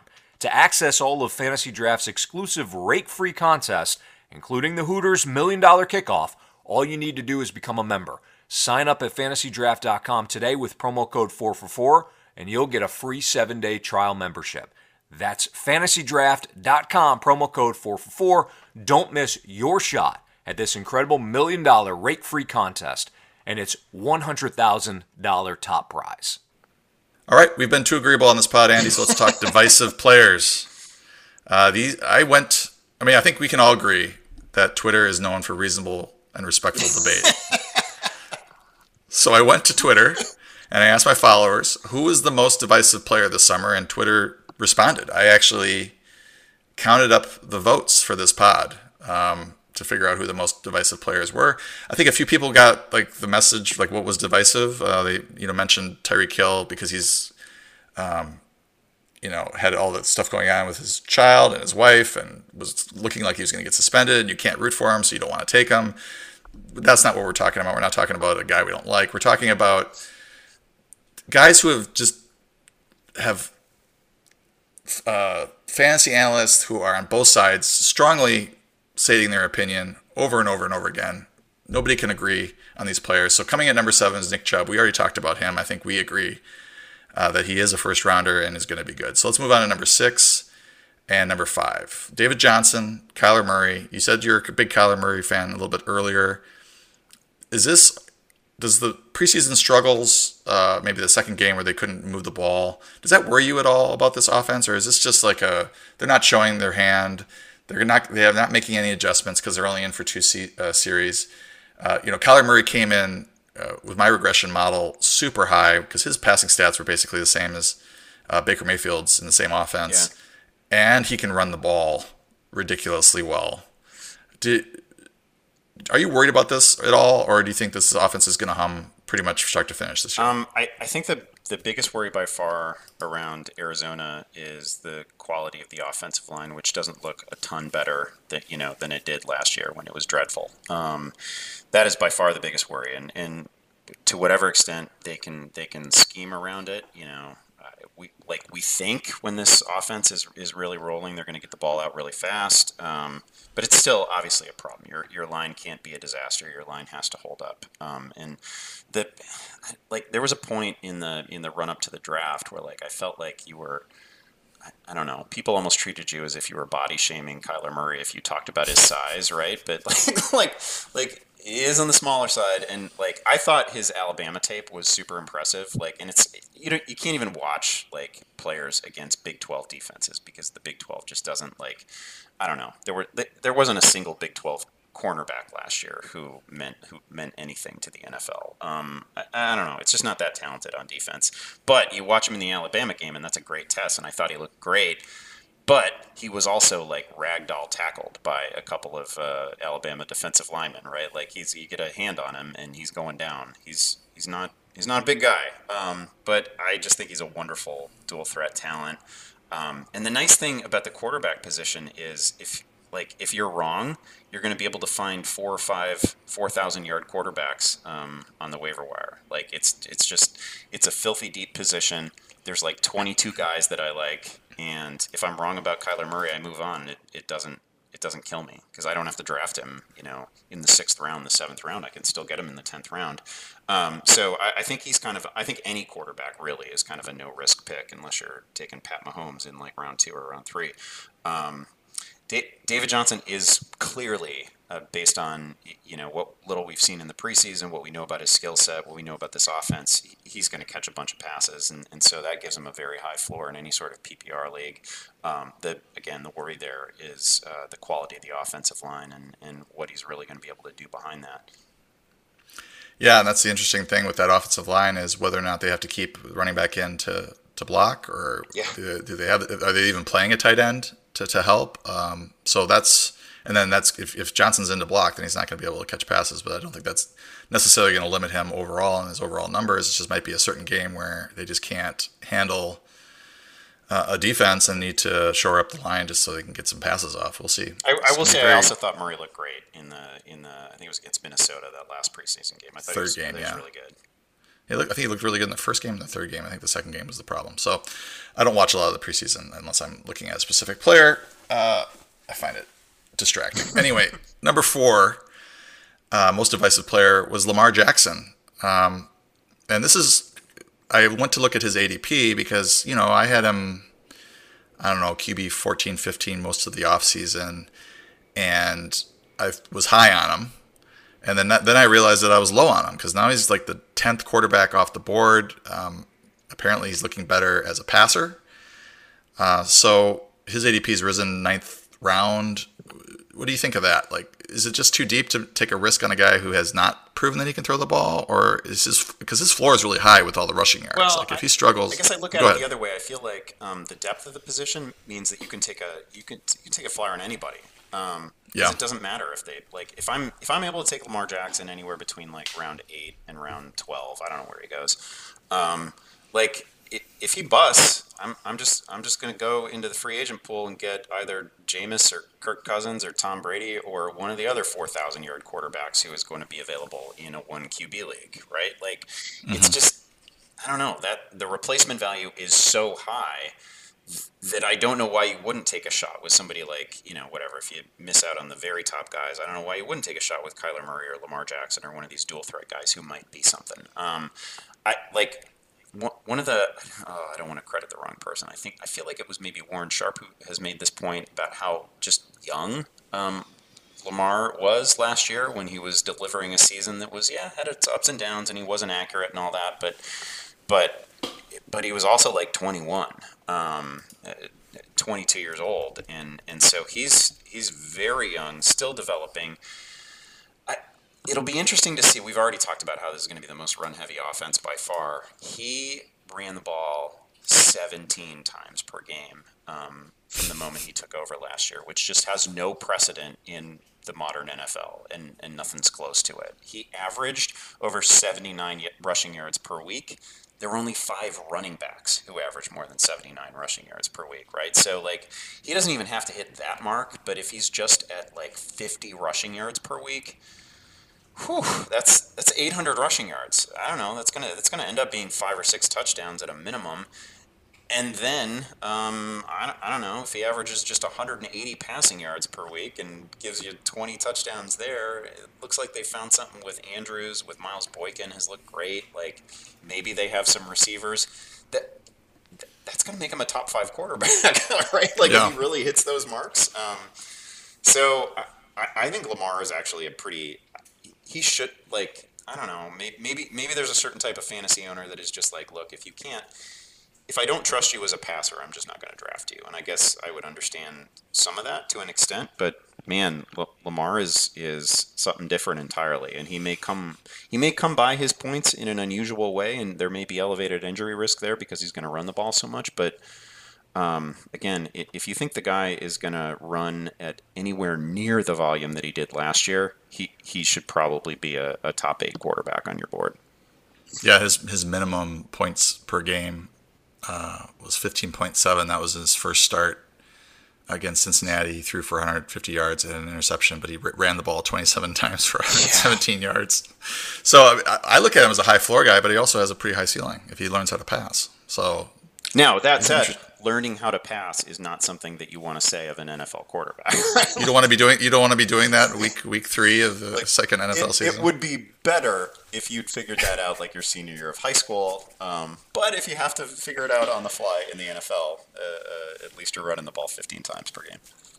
All right, number 3, most divisive player is Antonio Brown. This might have had some of the we don't like him vibe going on. But he's the number 9 receiver off the board in late second round. Typically, free agent receivers who change teams fail to live up to previous production unless they're getting an upgrade in role or an upgrade in quarterback, and it doesn't look like Brown is getting either, though the Raiders could pepper him with enough targets to make up for any loss of efficiency.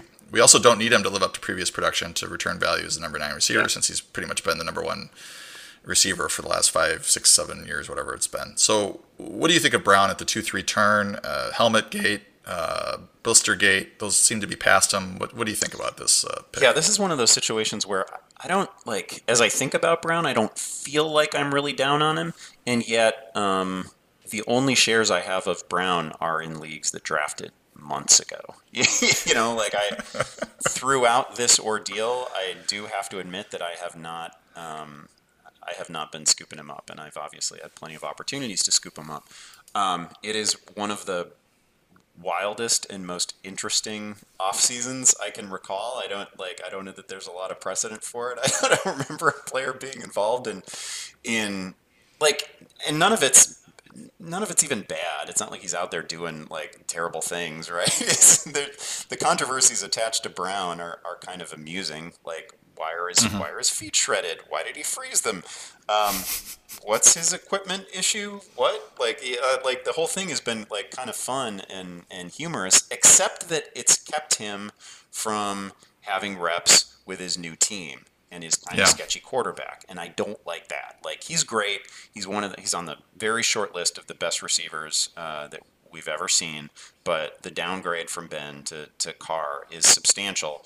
And, to this point, like the entire rapport between Carr and Brown is like at one Pro Bowl. Like they barely, like they're not, he's been kept out of enough practices that like that has become a worry for me. So I haven't been taking him as a top 10 wide receiver. It's not going to surprise me if he gives us 1,200 yards, has a good year that is 80% of what he might have delivered in Pittsburgh, but I don't have a lot of shares.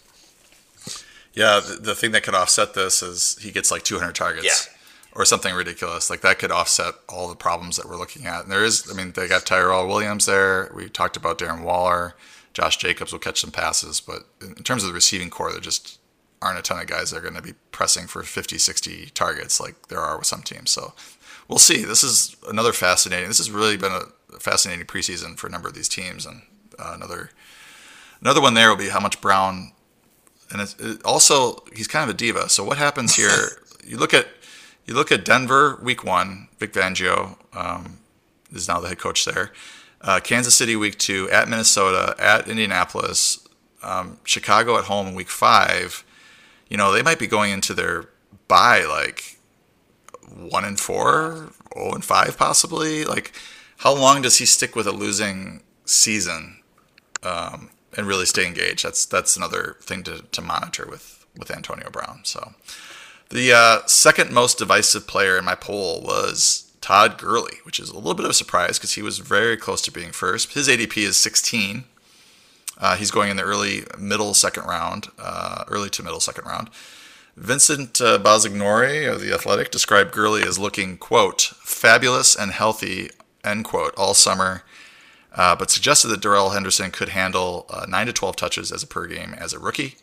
The Rams' backfield handled 27.4 touches per game last year, so 9 to 12 is 33 to 44% of that workload, and that's a lot. Malcolm Brown is also there, and I actually think he's the correct handcuff for Gurley if you're looking to back him up. But will Gurley return value, second round value, as the maybe the 10th, 9th, 10th running back off the board? This is going to be a weird answer, but I am a huge skeptic, and the whole situation seems super suspicious to me. I feel like there's a big piece of this story that we're just missing. He clearly has some sort of whatever we've heard. It's an arthritic condition.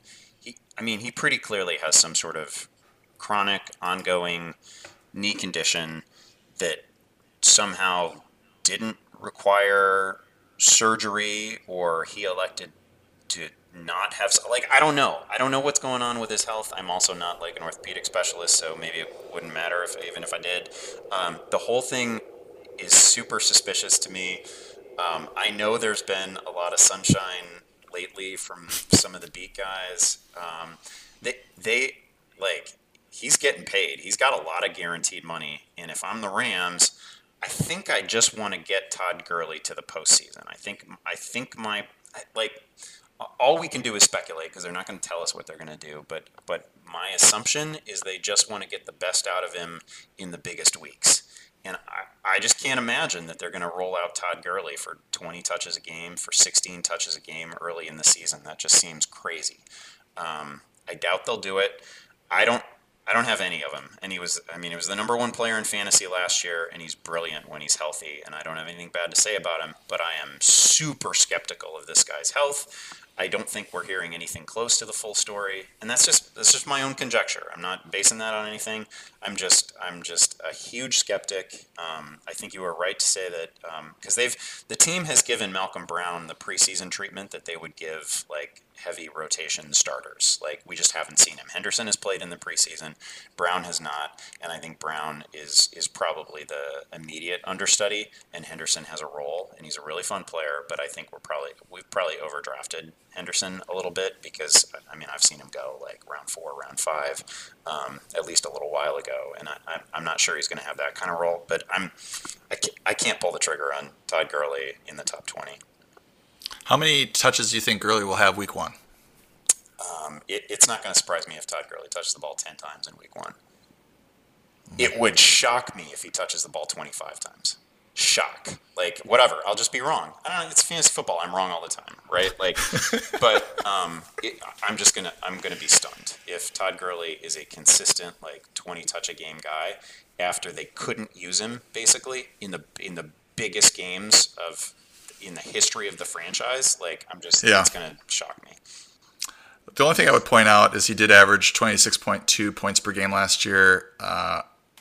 They've been talking about 65% of the touches, giving 40% of the touches to the other two running backs there. If his production, which you have to expect, the same points per touch, which is a big assumption, but let's just do it for a second. And he has 2/3 of the touches.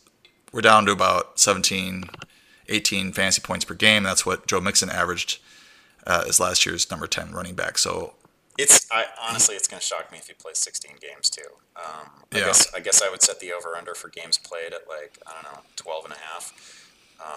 I don't know why they would risk him in a lot of in a high volume role in September and October, because you gotta pay this guy. And he clearly has some sort of chronic issue. I don't know. I hope I'm wrong, because Todd Gurley has been really fun to watch. And was an incredible college player, just delivered a phenomenal professional season, and I really love watching him. I feel like we don't know 90% of this story, and when it's a situation like that and there's a big injury involved, I end up being out. Yeah, and the only reason I was trying to wax poetic about it was because I do have him in my keeper league. I had to keep him. There was no cost for me keeping him, so I was basically keeping him for a 4th rounder, and I didn't really have anybody else competing for that spot. And the one thing I would say is, if you are going to draft Gurley, draft Malcolm Brown very cheaply at the end of your draft, because he should be covered. I think that's weird. Nobody's fighting you for Malcolm Brown. No. Well, everybody. I think the general, the casual fan thinks it's Darrell Henderson is really the handcuff. When I think Henderson's role probably stays pretty consistent throughout the year. He probably grows a little bit as the year goes on, as he gets more comfortable running the ball, but his receiving role probably stays pretty consistent. And I would also mention that I'm kind of an idiot because I didn't pick up Malcolm Brown in my keeper league. Instead, I think I drafted C.J. Anderson because I think he's a good handcuff or a good attrition play in Detroit there with Kerryon Johnson. Anyway, I don't do what I do what I say. The most divisive player, and I'm guessing you can probably guess who it is because I teased it earlier, according to my super scientific Twitter poll, is Damien Williams. I'm gobbling up lots of Damien Williams around the 2-3 turn. I will take him sometimes in the middle of the second round, especially after he catches 61-yard touchdown passes in the preseason. And Carlos Hyde is getting pushed down the depth chart. Anyway, here's why. He's good. He's a good player. And he's playing in a fantastic offense. He's 222 pounds, 4.45 speed. He averaged 19.4 touches for 114 yards, 1.6 touchdowns in 5 games, including the postseason. That's 23.4 points per game in half PPR formats. That's outstanding production. He averaged 5.6 yards per carry in that span and showed dual threat ability, which we already knew he had because he was mostly a receiver in Miami. The key for me here is he played well enough to earn a 2-year extension from the Chiefs.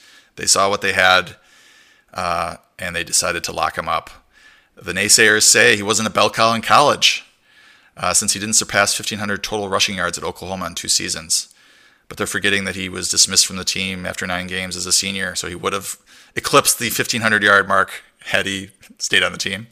But they're also forgetting about the 259-yard carry, 1,931-yard, 26-touchdown season he had as a JUCO sophomore at Arizona Western. He went, if you count his JUCO yardage, he went over 4,000 yards in college. So don't talk to me about his yardage in college, please. He was the backup for Adam Gase in Miami, who apparently knows everything about how to handle running backs. So therefore, he's destined to lose the job in KC. I don't get it. The anti-Damien folks are super fired up about Darwin Thompson, who has had some impressive touches in the preseason, but he's running 3rd right now behind Damien Williams, Darrell Williams, and just 3rd behind those two. And he looks like he'll be a nice change of pace back, Thompson does. I'm not disputing that. I just don't think he's going to press Williams for touches, and I don't think Williams needs to be a 22, 25 touch type player to return value. I have him going as the number 12 running back in PPR format, so I think he has top 5 upside.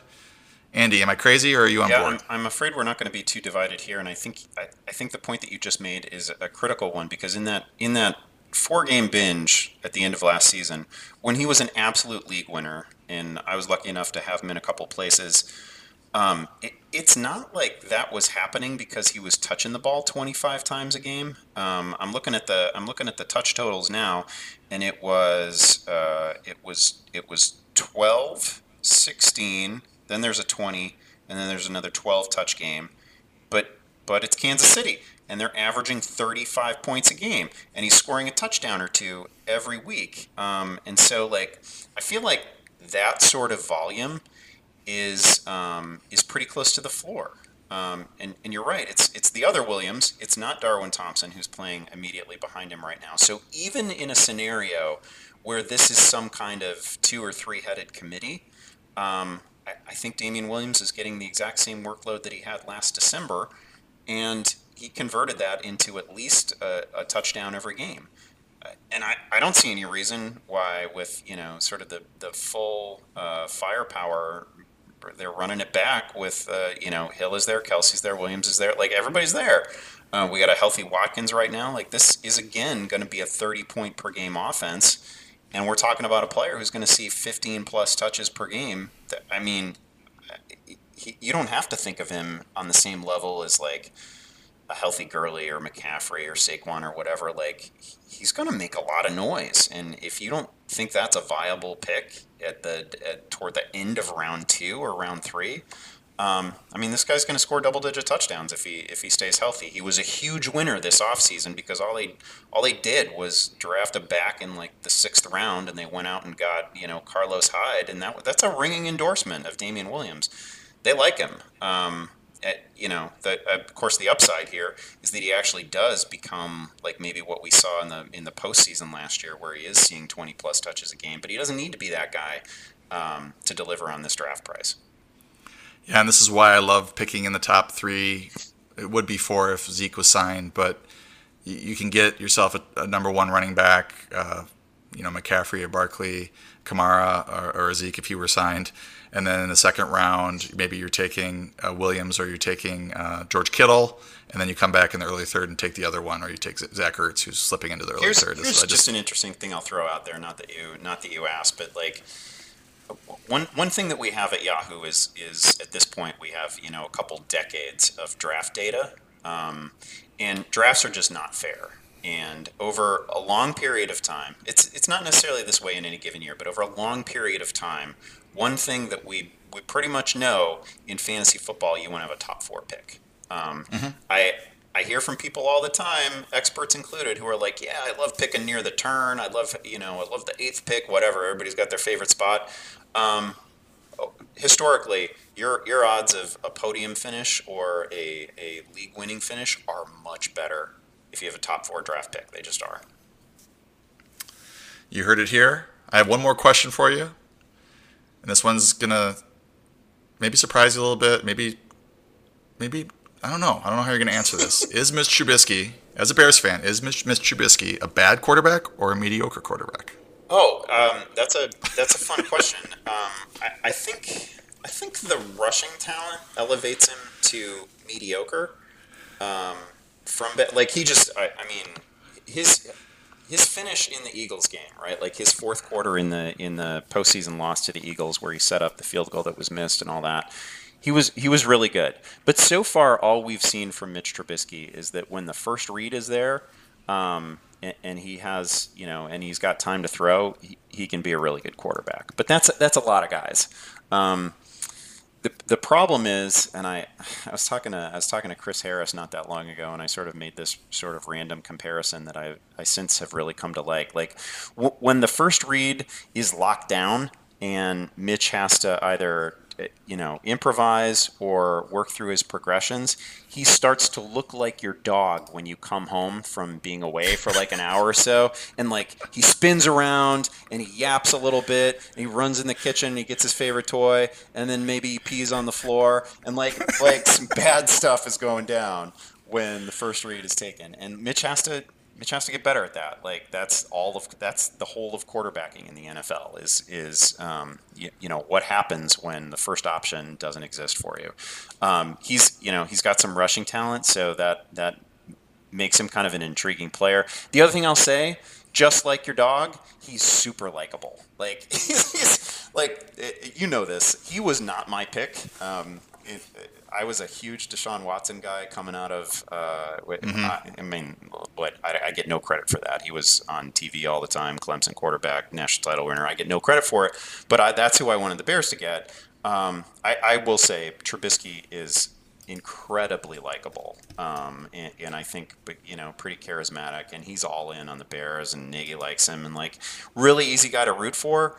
I think at best he is currently a mediocre NFL quarterback. What I am hoping, I'm just filibustering on Trubisky. I'm sorry, but like the Bears' single season passing yardage record is such a joke. It's like 3,800 yards. Eric Kramer holds the Bears' single season passing yardage record. This is a 100-year-old franchise. Like, it's nothing in 2019 for like, if you told me that 15 quarterbacks are going to throw for 4,000 yards, sure. Like, that happens. Like, 10 guys throw for 4,000 yards in any given season. The Bears have never had one of those. So I do hope that Mitch owns that record by the end of the year. It's just shameful. That was an amazing answer, because I posed that question to you just to get you angry, because you're like, why isn't good quarterback an option? And I wasn't expecting a serious answer, and you gave me 10 minutes. Well, because I think about it all the time. like I'm embarrassed by how much I think about Mitch Trubisky and where he might go. Well, okay, I have 2 points to make then, since we're doing it serious. He had 12.1 points or less in 5 of his final 7 games last year. He was so inconsistent. So he terrifies me, and that also makes me worry about Allen Robinson a little bit, like his week-to-week production. I like Allen Robinson. Yeah. I wish he had a good quarterback to throw to him. But then you got me going on the career passing, numbers for the Bears, and I went back to look at Jim McMahon. His best season throwing the ball. He completed 57% of the passes for 2,392 yards, 15 touchdowns, and 11 interceptions. That was 85. So was that the Super Bowl year? He was selected to the Pro Bowl that year with those numbers. Is he a glorified Trent Dilfer? I'm not even sure he's a glorified Trent Dilfer. Well, I mean, this is why, people today, maybe you look at the numbers that Dan Marino was putting up in the 80s and they don't even look special to you, right? Because now there's a quarterback every year who does stuff like that. Most quarterbacks were much more like Jim McMahon in the 80s, right? Like the numbers just weren't gaudy for anybody. Then Aikman. And then all of a sudden Dan Marino came around and like he was like he was totally out of time. He was like a visitor from another world. I truly believe that Dan Marino today might throw for 6,000 yards and 60 touchdowns, right? Like nobody was doing that stuff in the 80s. So like, yeah. But it's true that for most of the Bears' history, obviously there haven't been gaudy passing numbers, but it is still just it's just hilarious and embarrassing that nobody's ever thrown for 4,000 yards in a Bears uniform. Well, it's funny looking at McMahon's seasons. Like, was it a 16-game season back in the 80s, 82 to 88? Oh yeah. He played 7. He had 7 starts in 82, 13, 9, 11, 6, 6, 9, and 11. He's also a guy who put himself at risk of injury all the time, was injured all the time, and it was such a, like, you could do anything to quarterbacks and receivers at certain points in NFL history too. So like you could hit a guy, 2 seconds after the ball was away and throw him to the ground, and it'd be a coin flip as to whether there would be a penalty. It's just an entirely different time. So like those numbers make sense as 80s numbers. People loved him, super charismatic, and might still be the greatest quarterback in Bears history, despite the numbers not really reflecting it. Well, they won the Super Bowl, yeah, and he did not average more than 200 yards passing except for one season in Chicago, 1987. That's crazy. I mean, you also had the greatest running back that I have ever personally Walter seen, Payton, as the cornerstone of the team, yeah. All right, so you were not expecting, listeners were not expecting 10 minutes on Mitch Trubisky and 15 minutes on Jim McMahon. I'll give you more if you want. Like I've got. Oh, I think we're good. I think we're good. We're good. Hand is up. We're good. But that's why you're a future Hall of Famer, Andy. Thanks so much for coming on. You can find Andy's work at Yahoo Fantasy, and be sure to follow him on Twitter at Andy Behrens, Behrens. I'm almost caught up to him in followers. I'm about 10,000 behind, so there's no reason I should be passing him. Make sure you follow Andy. He's an excellent follow. And I'll be back for another pod this week, or actually this week on Friday, with Christopher Harris, who Andy knows is friends with Christopher Harris of Harris Football. We're going to do a Friday pod to get you ready for your weekend of drafting, so we'll see you then.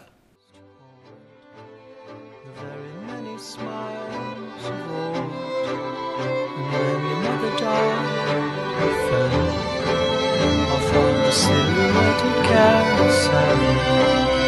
Now the